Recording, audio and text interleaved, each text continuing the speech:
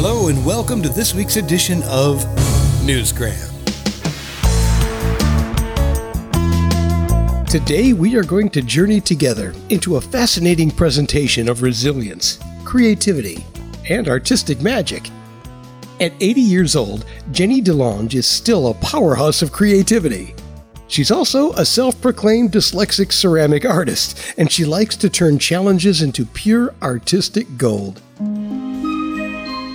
Jenny grew up during World War II in her grandparents' house, the one with the magical forested garden. And one of the things that really stuck with her from those early days was a trip to the ballet to catch Peter and the Wolf. It was a moment that reinforced the adorable childhood belief that toys and animals really get the whole world. I wanted to share that little tidbit of backstory with you because it sets the foundation for her latest work.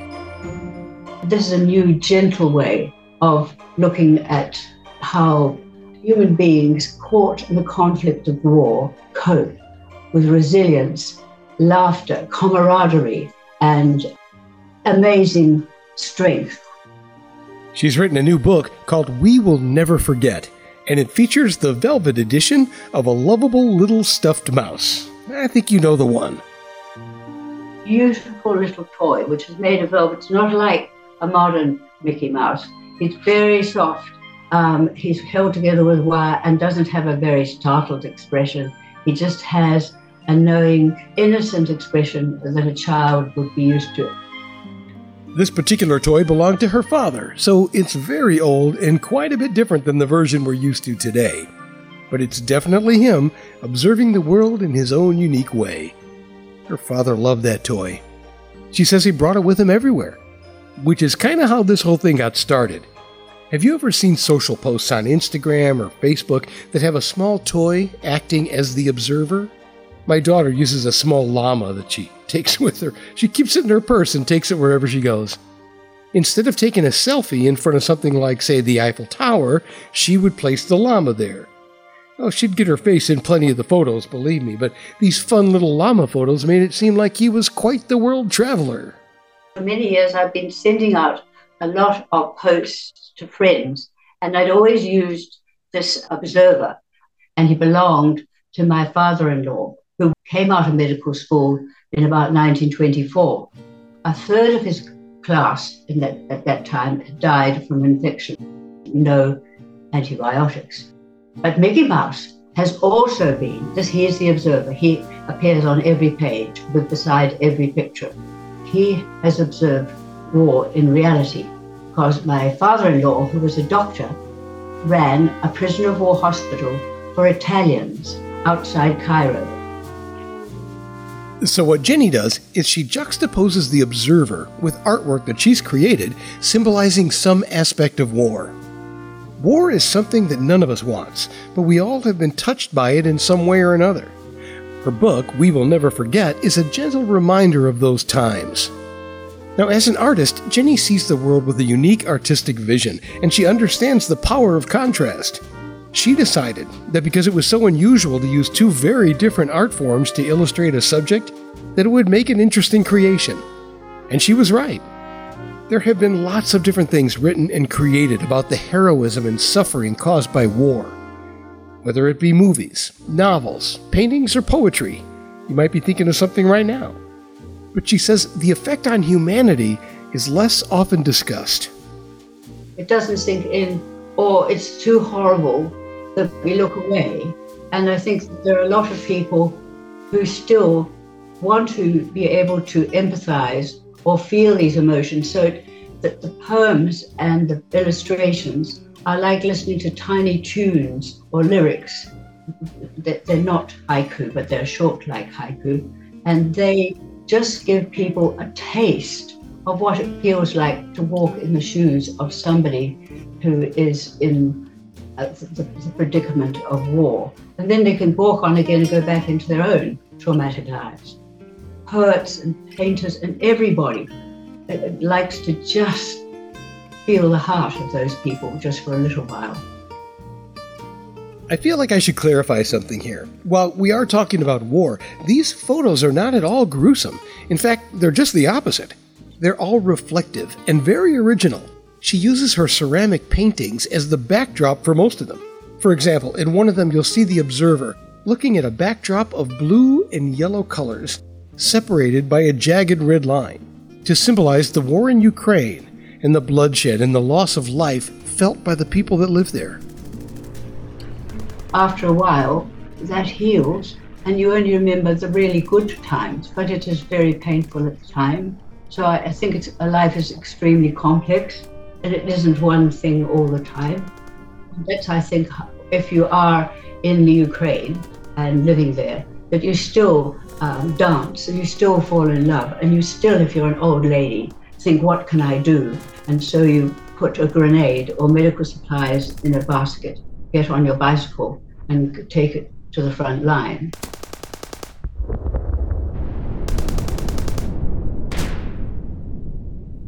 In other photos, he might be placed near a flower to show loss, or a kerosene lamp to demonstrate lighting the way, or just a watercolor-style painting of a bicyclist with a cello on his back, riding off to play where the birds sing and the sounds of war are at a distance.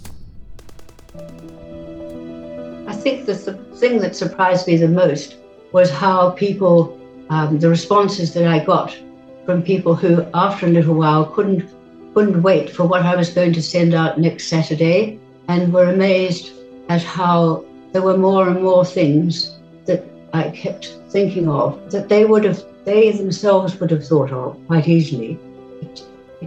And they wrote such lovely things. I just can't wait to hear what Mickey Mouse has said. And then they would be terribly sad and hurt by what they were reading, that they could recover and go on through the day.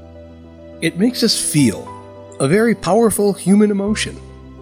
Why are we drawn toward war? Horror movies, even true crime podcasts. Somewhere in there lies a complex interplay of psychological, emotional, and cultural factors. And all of that might be a little too deep for this edition of Newsgram, but at the essence of Jenny's work is our mind's ability to navigate and make sense of those intense experiences in a controlled environment, and then walk away unharmed with just our feelings to guide us. And how people, even when there's only rubble and their house is completely smashed, they still know that the spring will come and flowers will grow again. It's not about the horrors, it's about how people have hope and how they know that they will dance and laugh, but it will be under a black moon. Our lives, the things we're exposed to, they shape who we are. Our experiences motivate us. Jenny reflects on her life growing up during World War II with her father, the doctor, who was also a real-life war hero, and the stories he shared of camaraderie, daredevil escapades, laughter, determination, and sacrifice. I was alive in the last World War, and my father, who was the squadron leader of New Zealand's only dive bomber squadron, used to come home on leave, and he would come home in high spirits, I think really buoyed up probably with adrenaline from the fear and the excitement and the thrilling times and that he had had with his friends. There was immense camaraderie and at the same time terrible fear that you wouldn't return from the next flight. And I think he always carried with him this feeling that he was here on borrowed time, that he was beyond lucky to have survived. That sense of borrowed time was probably driven by the fact that half of his squadron didn't make it back. All these things make up the work of Jenny DeLonge, including the idea that life is a gamble. If you know anything about ceramics, you can understand that. Every time she throws one of her creations into the kiln, there's a risk. I'm in my 80s, and so for 60 years I've made ceramic paintings. Now, ceramic paintings are very different from oil paintings. They're like shiny floor tiles with a beautiful picture on them, and you use silicates, lead and cadmium ground up to look like glass to paint on a large tile. And then this poor tile gets shoved into a kiln and is there for 3 days and reaches about 1,000 degrees. When it comes out, not like an oil painting, which you can stand back and look at and think, oh, I could adjust this, I could do that. Out of the kiln comes this amazing experience, which is your child, really. It's like stained glass, glittering and sparkling, and all the grey paint colours, because silicates are all grey colours, have changed. And you've suddenly got brilliant, brilliant colours. Can you see her passion? It's no wonder her exhibitions sell out. And now she's using her ceramic paintings and her life experience as a backdrop for the observer, a vintage, worn-out velvet toy witnessing the devastation of war. I think it appeals to anybody who just want to have a little glance at the heart and how you can walk in the shoes of people in difficulties. It also appeals to teenagers, because I think teenagers are fascinated to hear about what life is like in wartime.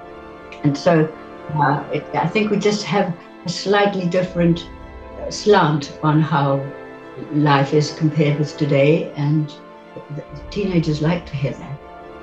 It's not just teenagers. I mean, I'm on the very end of the baby boomer era, and for me, my experience was quite a bit different.